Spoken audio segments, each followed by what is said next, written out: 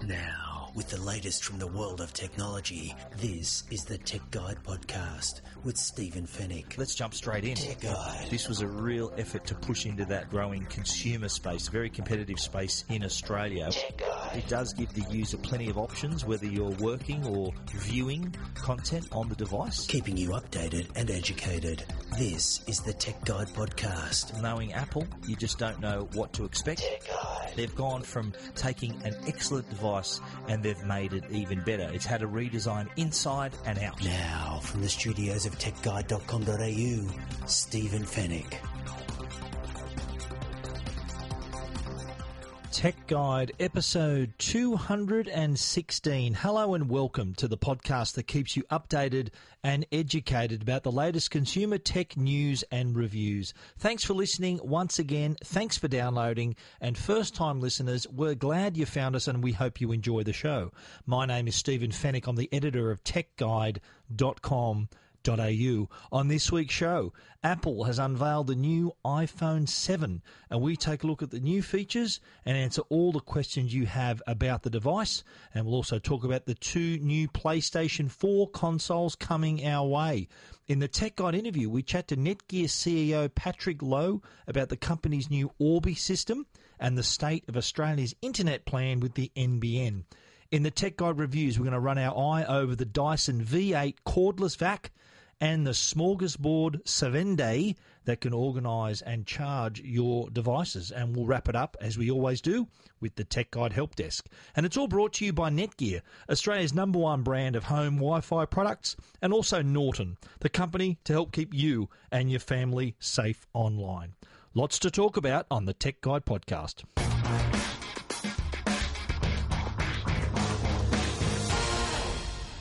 Well, Apple have unveiled the iPhone 7. It was last Thursday morning in Australia. It was 3 a.m. was the launch time, Australian, that's Eastern Standard Time here in Australia.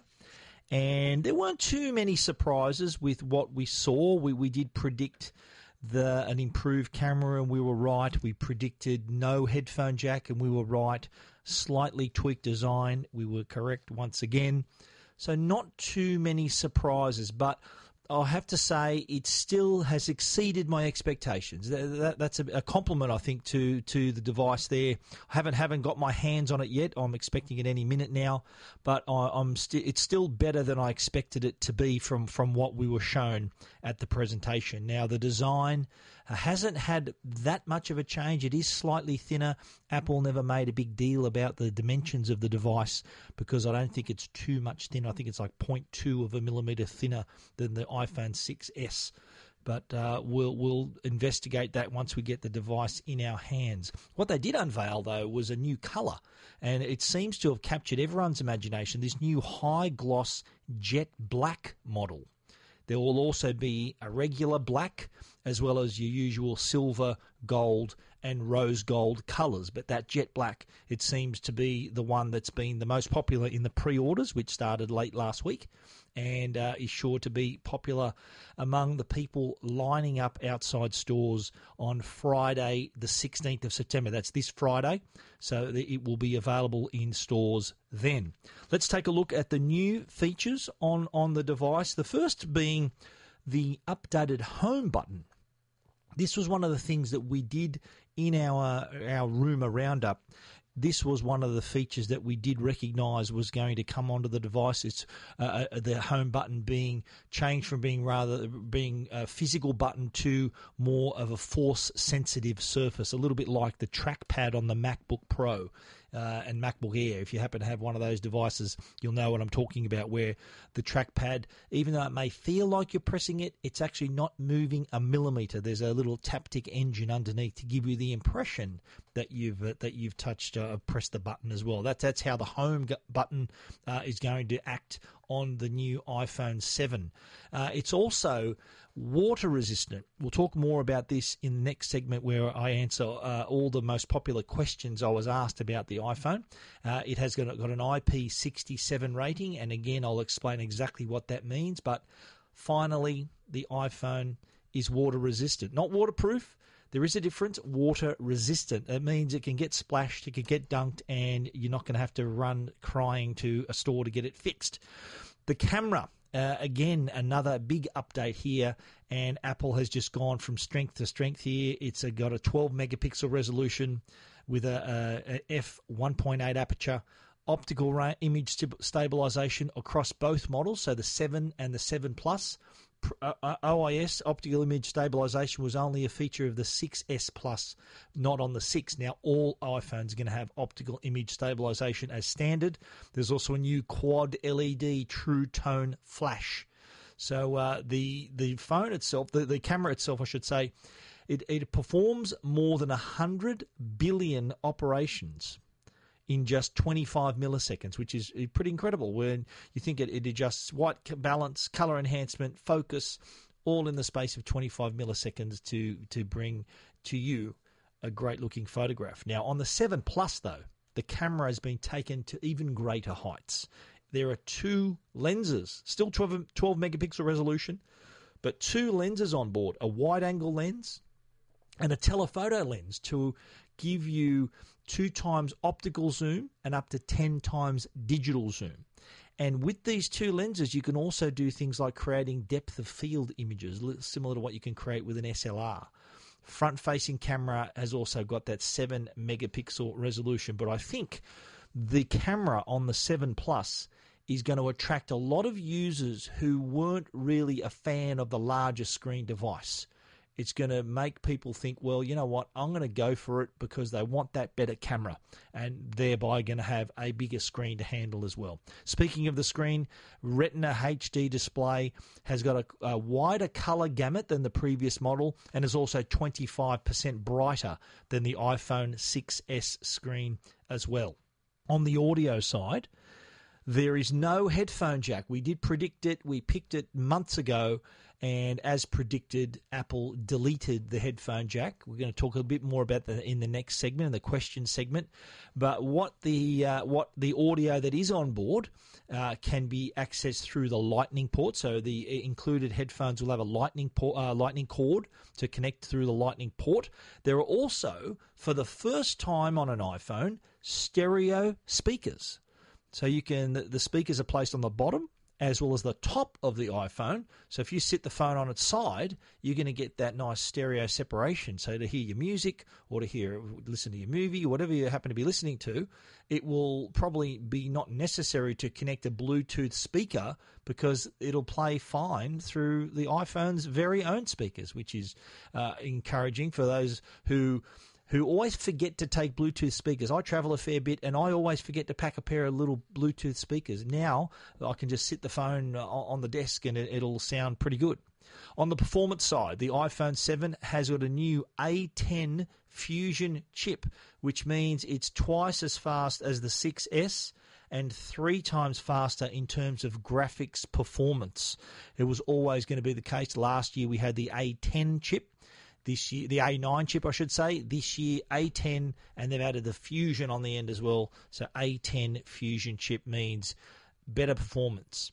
On the battery side, Apple is saying that you're going to get a couple of hours more battery life out of the iPhone 7 compared to the iPhone 6S, and you're going to get about an hour more out of the iPhone 7 Plus over the 6S Plus. So more battery, people are going to be happy.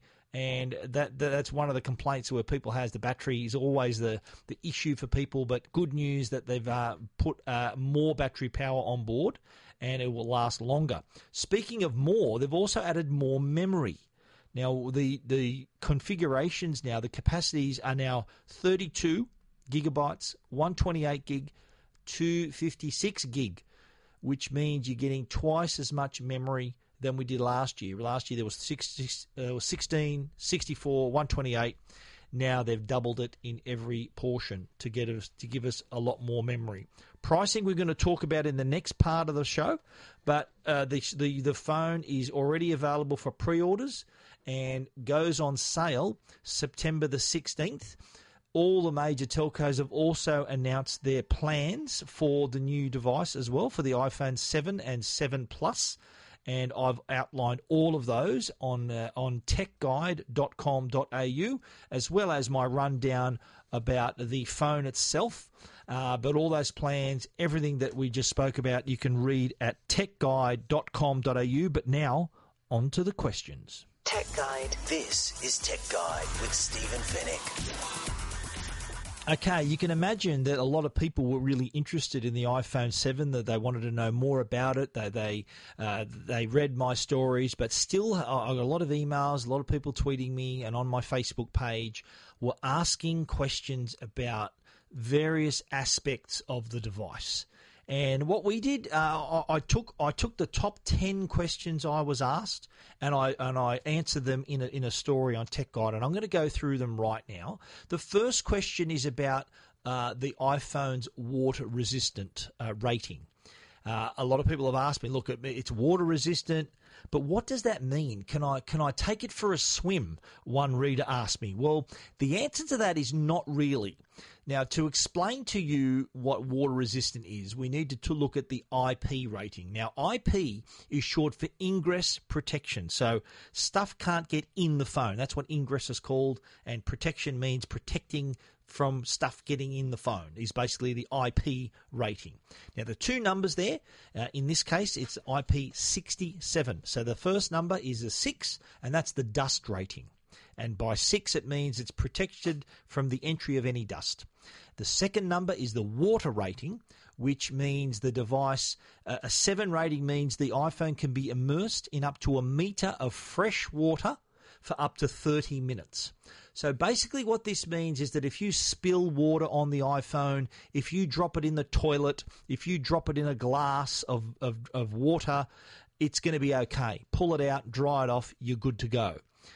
The IP on other devices like the Samsung, the Galaxy S7, S7 Edge, the Note 7, as well as the Sony Xperia devices, they have a slightly better rating at an IP68 rating. So in terms of dust protection, both 6s with the iPhone, these other products, they're the same. But the IP, the 68, so the second number, the 8 water resistance of the Samsung and Sony products means that they can go half a metre deeper in fresh water than the iPhone 7. iPhone 7 can go down a metre.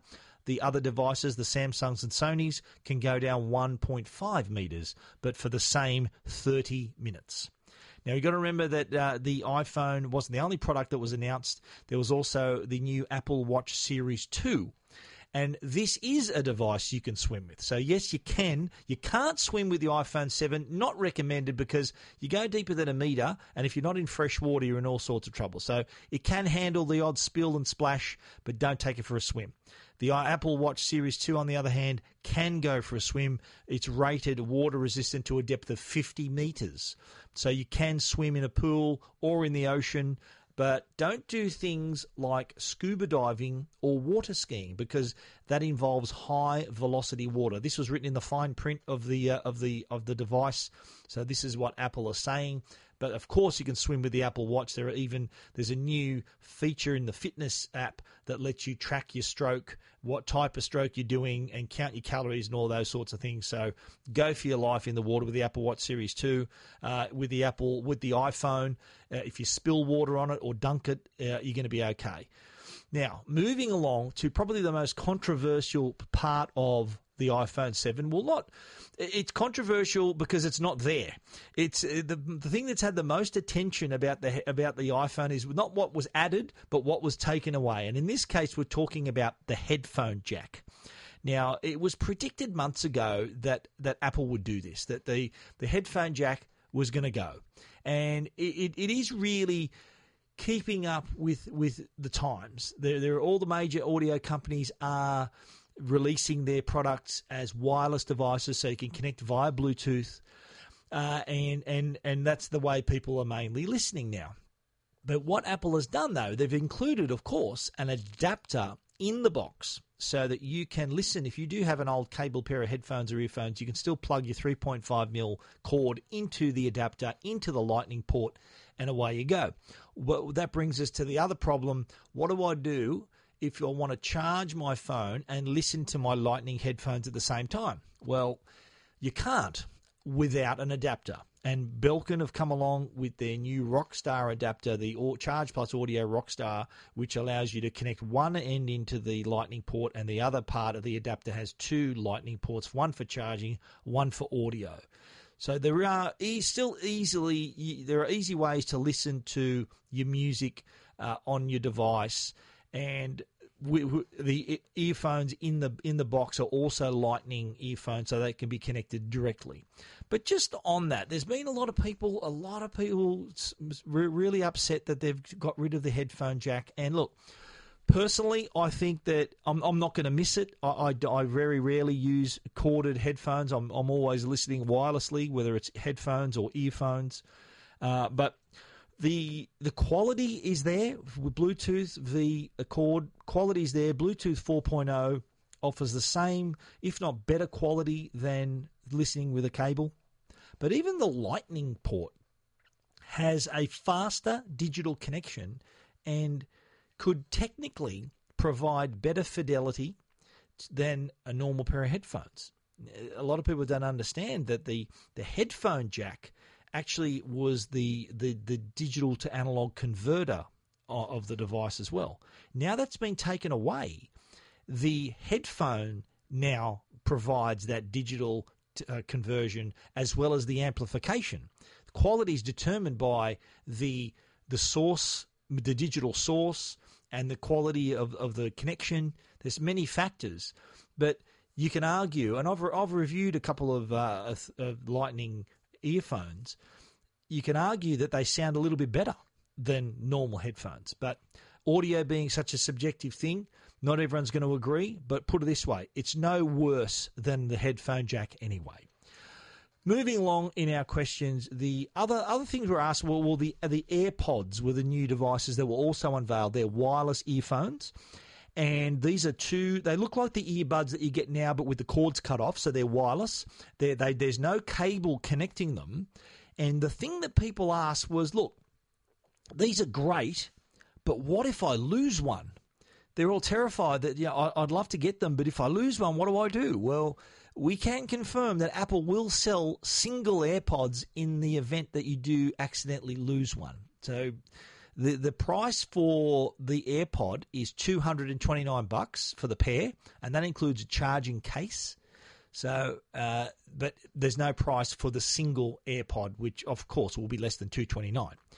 And on the price too, a lot of people thought, geez, how does that compare to other wireless earphones? Well, in fact, it compares really well. It's actually cheaper than rival devices, and I'll take you through a couple now. Samsung's Gear Icon X, these are their wire-free earbuds, also come with a charging case. These are also a fitness tracker, so they can, they've also got onboard memory, so they've got fitness tracker, onboard memory, can measure your heart rate, all without your smartphone and without a cable connecting them. They're $279 compared to Apple's AirPods, which are $229. Jabra also are releasing the Elite Sports. They're also wire-free earbuds, also fitness trackers, and they're going to be priced. They're priced in the US as $250, that's US dollars, which works out at 320 Aussie dollars. Not confirmed yet, but we should see them in the next month or so. But even wireless earphones are more expensive. Like if you look at the earphones from Bose, their SoundSport are $249, Bose SoundSport Pulse are $299. The Jaybird Freedom Buds, which we spoke about last week, are $249. All of those products we just mentioned are more expensive than the AirPods. What about pricing? There's been a lot of talk about how the pricing compares. There's been stories, and I was quoted in a story in the Fairfax Press about how Apple's iPhone pricing compares to the US, and the way that they did it in the Fairfax story was they took the GST off the iPhone, which is 10% of the price, and compared it to US pricing without sales tax, which could be as little as 8% in various states. And they found that there was like a 12 or 15% disparity. But if you look at it, keep the GST on the price and add the sales tax, and then compare it. My calculations was that we're paying maybe $40 or $50 more than they are in the US. So not too bad in that regard. But what you have to remember, and if you compare the prices from last year, The price of the iPhone 7 and the iPhone 6S are the same.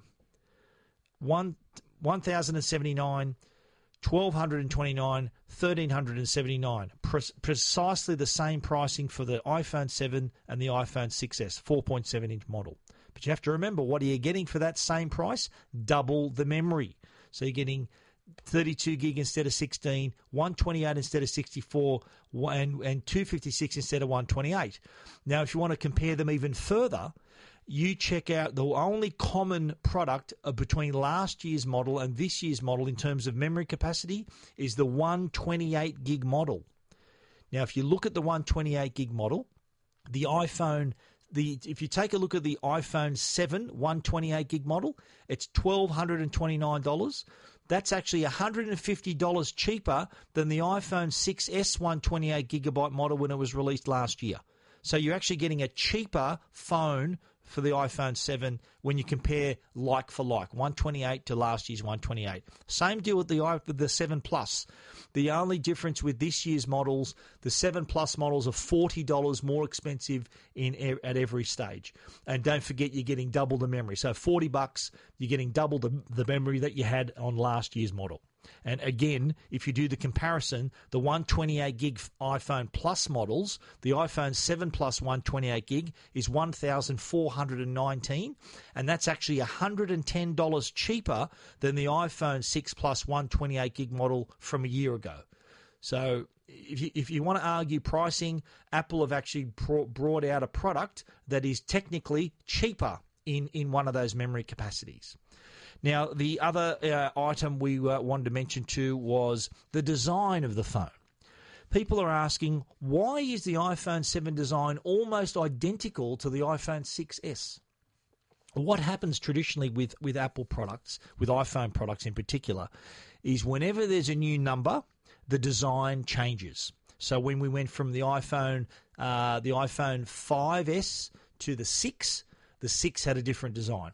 When we went from the 6 to the 6S, design stayed the same, and there were new internal features.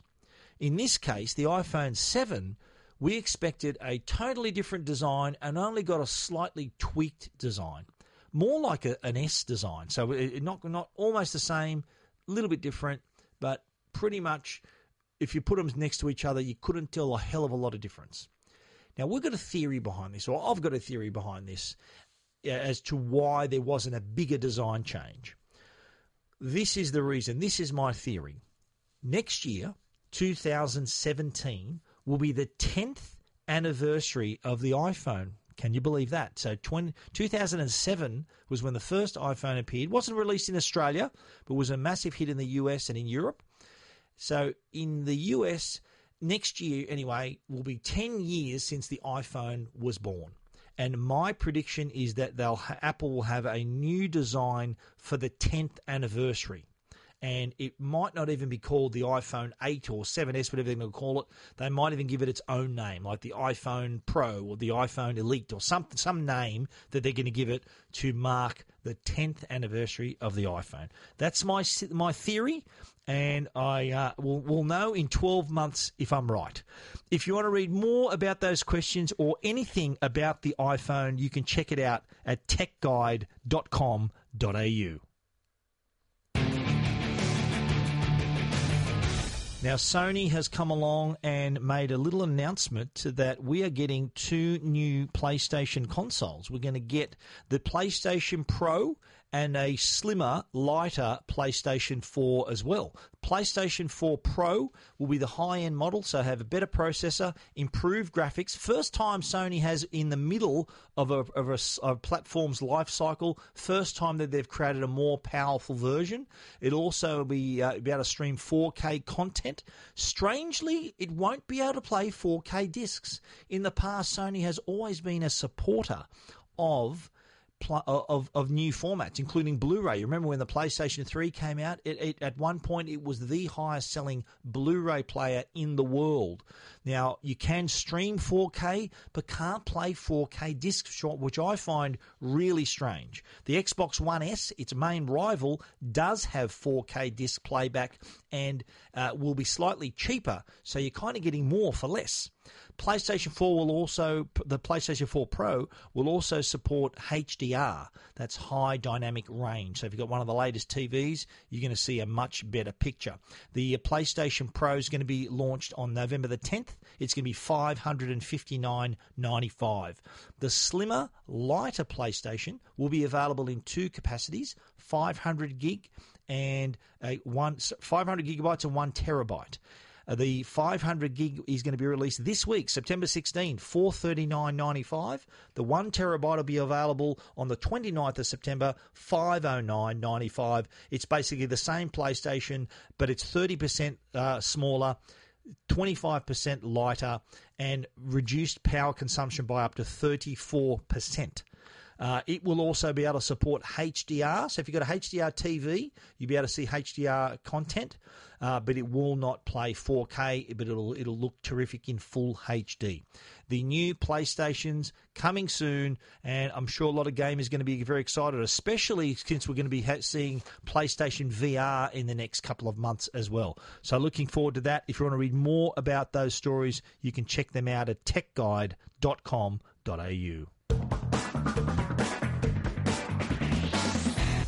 The Tech Guide podcast is proudly sponsored by Norton, the company that can help keep you and your family safe online. While public Wi-Fi at airports, hotels and cafes is convenient, it's not always safe. Did you know that accessing the web using public Wi-Fi can expose your most sensitive information, things like passwords, photos, and credit card details, to hackers and identity thieves? Well, Norton Wi-Fi Privacy helps encrypt your information when you're online, so it can't be intercepted by prying eyes. So whether you're worried about hackers stealing your passwords or companies tracking your online activity, keep your personal information protected with the new Norton Wi-Fi Privacy app. To learn more, visit au.norton.com or search for Norton Wi-Fi Privacy on the App Store or Google Play Store. Tech Guide. Now, a Tech Guide interview. Tech Guide. Our Tech Guide interview is with Netgear CEO, and Netgear being one of our sponsors of our program. We welcomed the Netgear CEO, who's a regular visitor to Australia, Patrick Lo, joined us on the show. Patrick's been on the show a couple of times before, and I thought it was a great opportunity to ask him about the company's new Orbi system. That's the new Wi-Fi system we spoke about a couple of weeks ago, as well as the state of affairs and his opinion on what the internet's going to look like in Australia by the time the NBN rollout is completed in 2020. Here's what he had to say when we caught up with him earlier. Well, welcome back to Sydney, Patrick. Great to see you again. Good to see you, Stephen. And great to have you on the podcast once again. Well, there's plenty happening in your industry. There's never a dull moment. That's true. I want to start off with talking about Orbi. Yes. That's a really interesting new product that's going to really tick the box for a lot of customers who... Every second question I get on the radio is, how do I get the internet into my bedroom and into my backyard? But this has now solved the problem, hasn't it? That's exactly right. What we have found out is over the last 2-3 years, there are many, many more people actually doing streaming videos and basically watching online contents outside of their premise, in the backyard, sometimes in the driveway, in the garage, or in the basement. Mm-hmm. And unfortunately, in those areas, the Wi-Fi signals has weakened. So even though they're getting 100 megabit coming into the house, and even though they're within 10, 20 feet or just two walls away from the router, then they will be able to get that 400 megabit. But once they get in the basement, in the backyard, next to the pool, or in the front yard, it drops down to 5 megabits per second. Mm-hmm. And certainly that's not a very good experience. And furthermore, there are more and more Wi-Fi connected devices inside the house, such as door locks, sensors, all that. And they need good Wi-Fi coverage. So the need is there is to provide what we call always a whole home Wi-Fi coverage, mm-hmm. including the front yard, the backyard, the driveway, the basement, and the attic. Mm-hmm. And we looked at it multiple times, and the only way to deliver that is really a home mesh network. Yeah. And now it is certainly a derivative of the mesh network for the business enterprise. Yeah. But you cannot make it as complicated, all right? Exactly, so you have to make it so simple to install, yep. so simple to set up, mm-hmm.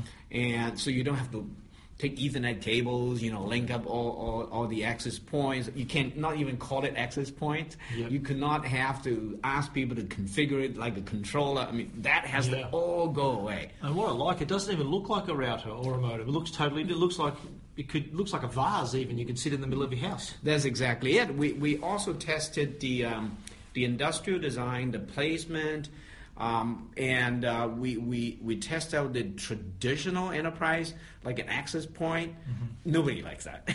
Yeah. No one wants air antennas and flashing lights. Exactly. Nobody likes that. Okay. So, and then we also look at the configurations some of our competitors are doing is in order to facilitate a much better communication between what we call the various access points. Now we call them satellites rather than access points. Then they require line of sight. But come on, who understands what is line of sight? And even you do, it's pretty difficult to do it.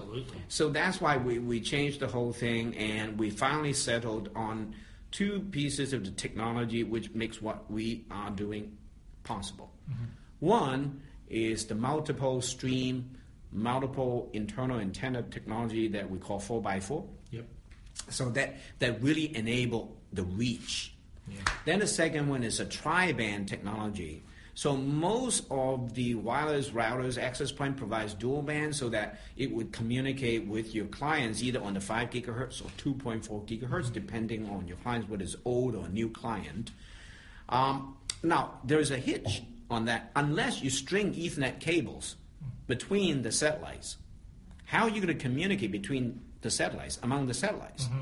So most of our competitors say, okay, that's easy. We could time share. We could time share one of the band, either the 5 gigahertz band or the 2.4 gigahertz band.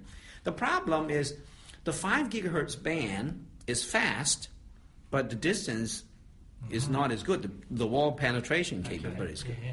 The 2.4 gigahertz is good for penetration, but the speed is not fast enough. Wow. And if you have to share it between communicating among the access point and with the client, it's not going to work. So it's always a compromise solution. Mm-hmm. So that's why we because we're the expert on the technology called tri-band. You remember we introduced the first tri-band router 2 years ago?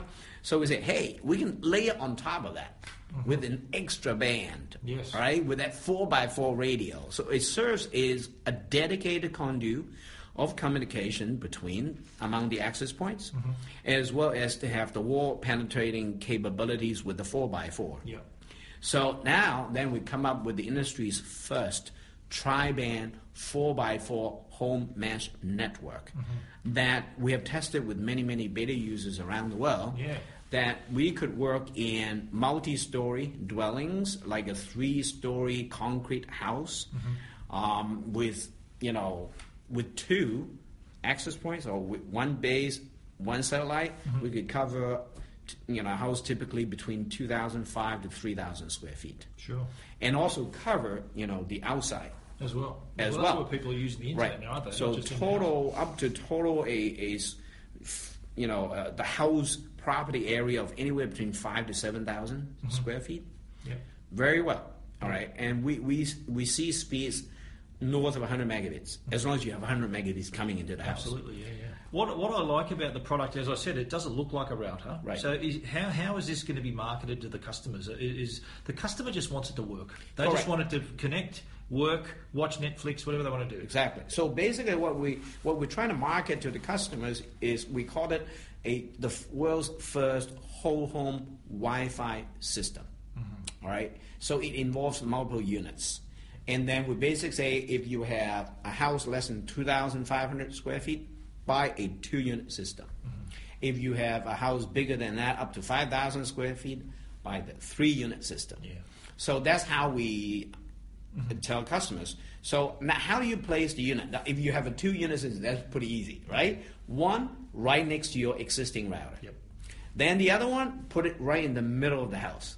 If you have a 3-story house, put it on the second floor, right in the middle of the second floor. If you have only a 1-story house in the basement, put it right in the middle of the first floor. I mean, that's pretty much what we tell. So most customers understand that, and that's the easy way to install it. Okay. And because it works with the existing router, you plug straight in. It's pretty easy. You don't have to touch it. And once you plug it in, you turn the apps on your phone. You download our app, and then a few strokes, up and running.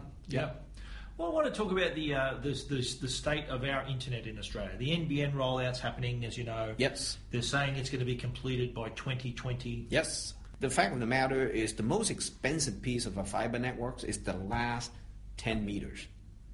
To the premises. Yeah, to inside your house, right? Yes. So, 5G technology is coming in about a year and a half to 2 years' time at the most. The 5G technology could deliver wirelessly, into your house with multi-gigabit capability. By 2020, which is the estimated completion of the NBN, 5G is going to be here and fast. That's right. Yeah, it will be faster than fiber and is much cheaper to deploy. But anyway, it doesn't matter because the ultimate aim is to provide multi-gigabit internet connection into every single home. Yeah. And that would drastically change, upgrade the quality of life of everybody. Yeah. All right. From then on, you really could have 100 internet-connected smart devices in the house. 100? Oh, absolutely. I'm close to that at my place now. Right. Yeah, but it's you, right? It's you. Thanks for talking to us today, Patrick. Thank you, Stephen. Tech Guide. Now, a Tech Guide review with Stephen Fennick. Tech Guide. Our Tech Guide review, we're going to kick it off with Dyson's new V8 cordless vac. Now, V8 might sound like a car. The letters and the numbers might sound like a car, but the volume level of this is nowhere near the volume of a car. In fact, that's one of the features that we quite liked about it, was how quiet the V8 is. Compared to the V6, of course, V6 was a very popular product, was released only 18 months ago, but Dyson has managed to improve it across the board. So the V8 is going to be available in two models, the Animal, which is $749, and the V8 Absolute, which is $849. V8 Absolute includes absolutely everything, including the two heads and all the attachments.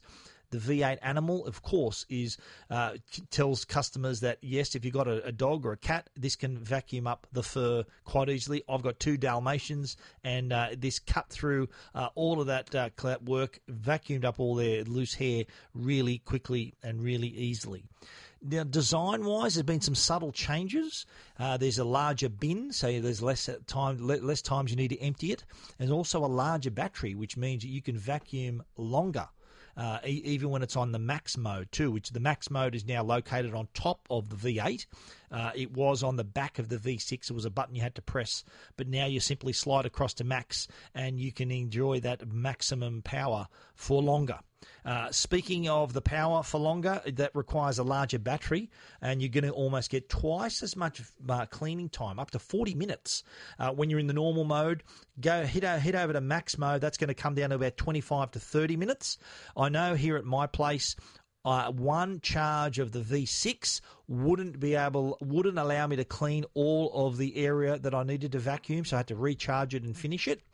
But the V8, with its bigger battery, allowed me to finish all of the cleaning in one go without having to go back for a recharge. So that larger battery helps. There's a 3 LED indicator, so you know exactly your battery level before it's too late. On the old model, once you were out, you were out. But at least with the V8, you can see when you were getting low, and you can just make sure you can sort of judge how much more you needed to do before your battery ran out.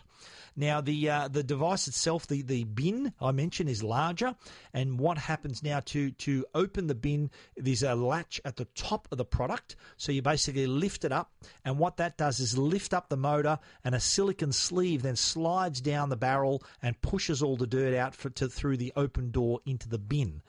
So it rather than seeing dirt caught up at the top of the filter, it did push all the dirt down in a similar way that it did with the new ball vacuum cleaner that was released earlier this year as well. The power has improved. This V8 model has got 425 watts. The V6 ran at 350 watts. So you can see the improvement there. You can actually see the carpet lifting in the areas where we are vacuuming because the suction has now a lot stronger. The The volume of the device I mentioned at the start there, it's a lot quieter. It's 50% quieter, as a matter of fact. And the best way for me to test that is whenever I was vacuuming earlier and my kids or anyone was home, they'd always ask me something, and I'd usually have to turn off the vacuum cleaner to answer the question. Now with the V8, I've noticed I can continue vacuuming, hear the question and answer the question without having to turn the vacuum cleaner off. That's how much quieter it is from last year's model. The heads have also been improved as well. The direct drive cleaner head has got a little motor inside the brush bar, and that really gets through the carpets really well. The soft roller heads, which comes with the Dyson V8 Absolute, can also remove debris really easily from your hard floors. So if you've got dust and dirt on hard floors, this will absolutely carve through it. The Dyson vacuums, look, they're not the cheapest vacuums, but they are so much better than the opposition that you are paying for quality. It's miles ahead of its competitors. The V8 Absolute, $849. The V8 Animal, $749. Yes, as I said, they are slightly more expensive, but you do get what you pay for. A much, much better cordless vac. You want to read our full review? You can check it out at techguide.com.au. Tech Guide. This is Tech Guide with Stephen Fennick. The other product we wanted to talk about this week was an organizer, a device that can organize your stuff, your gadgets, place them perhaps by your bedside, and charge them all at the same time. It's called the Smorgasbord Savende. Now, this is a device that's made of bamboo. So there's two interlocking bamboo panels that once they're connected, it forms a nice little stand that's angled up at the right angles for you to easily read your phone if you're using it on your bedside table as an alarm clock, for example. There's a space maybe to put your wallet or your purse or your other keys and things like that. There's also a portion where you can actually hang your wearable products, whether it's a fitness tracker or a smartwatch. There's even space for your glasses, your sunglasses. So it's a nice little organizer for you to put your stuff. But not only for you to store your stuff, but also charge your stuff as well, because it comes with a charging brick that sits behind the device. There's a little space for the product, for the charging brick. So then you can then connect there's 5 ports on it, so you can connect 5 different cables, whether it's your iPhone or an Android device, and then organize them so that while your devices are resting or organized in this space, they can also be charged at the same time. The Savende that I looked at is 28 centimeters wide, 16 centimeters deep, so it's small enough to sit on your bedside table. So if you want to put your watch, you can have your watch there. You can also have your phone there, your tablet on it too if you want. They can all be charged at the same time. If you do use your phone as an alarm clock or your smartwatch as an alarm clock, they're right there beside you. So a nice little product to help you get organised, priced at $129. So if you do want to get organised and get charged at the same time, you can do that with a Smorgasbord Savende. If you want to read more about that and where you can purchase that product, you can check out our story at techguide.com.au.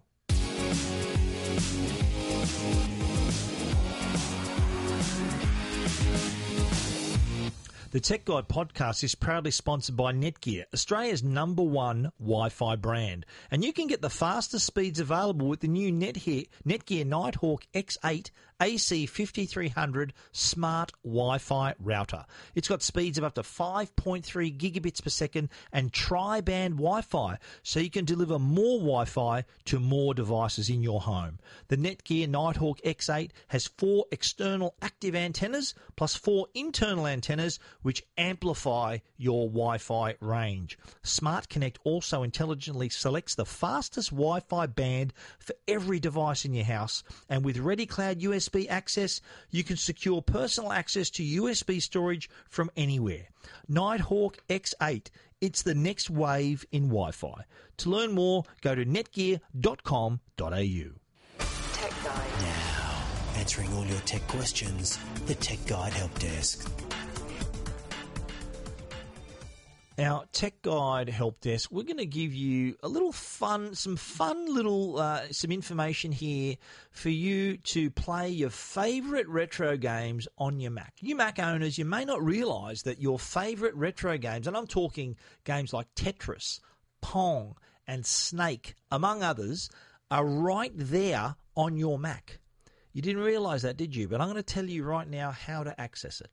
First thing you need to do is to go to your Mac's terminal. And you can do this in one of two ways. You can either go to your utilities folder and open terminal. You see a little window open up. Or you just go to you can search for it in the spotlight, so the little magnifying glass, type in TER, and you'll probably see terminal, hit return, and you'll see this little window open up, and there's a command line inside it. In that terminal window, type Emacs, that's EMACS, and hit return. You'll see all these commands appear on the screen and all this wording, and then underneath you'll see underneath all that text. You can then hit the escape key and then the X key, and that will bring you to another command line at the bottom of the screen which starts with the letters M-X. Now, all you need to do is simply type in the game you want to play. So if you type in Tetris, you are going to play Tetris. Controls are just all the arrows left and right to move your figures left and right. Up and down arrows can move them, then flips the shape around so you can fit it into your blocks that have already fallen. Now, you can do the same thing, go through those same steps and type in Pong, and you're going to see the classic Pong game, the paddles on either side. And again, you do the same thing and type in Snake, and you are going to be playing Snake and using the direction keys to guide the snake to pick up all the dots and not hit the edges. So some fun games there, and I do have to give a shout out to my brother-in-law, Anthony McFadden, who he was the one who actually told me, did you know you could do this on your Mac? And I didn't know, and I've since followed it up, investigated, and written about it on Tech Guide. So if you haven't heard all those instructions or understood those instructions, you can read our story at Tech Guide. It takes you through every step. There's pictures to help you along the way as well, so you too can be playing Tetris, Pong, and Snake on your Mac. If you want to read more about that story, you can check it out at techguide.com.au. And that is the end of our show for this week. You can read about everything we've talked about, of course, at techguide.com.au. And if you want to get in touch, email us, info@techguide.com.au. You might want to email us a question or some other clever hints that you've learnt on your devices. A special thanks to our sponsors, Netgear, the brand you can trust for all your Wi-Fi needs. And also a shout out to Norton, the company that can help keep you and your family safe online. Thanks for listening. It's been great having you with us once again. We look forward to you joining us again next week. So until then, stay safe and stay connected.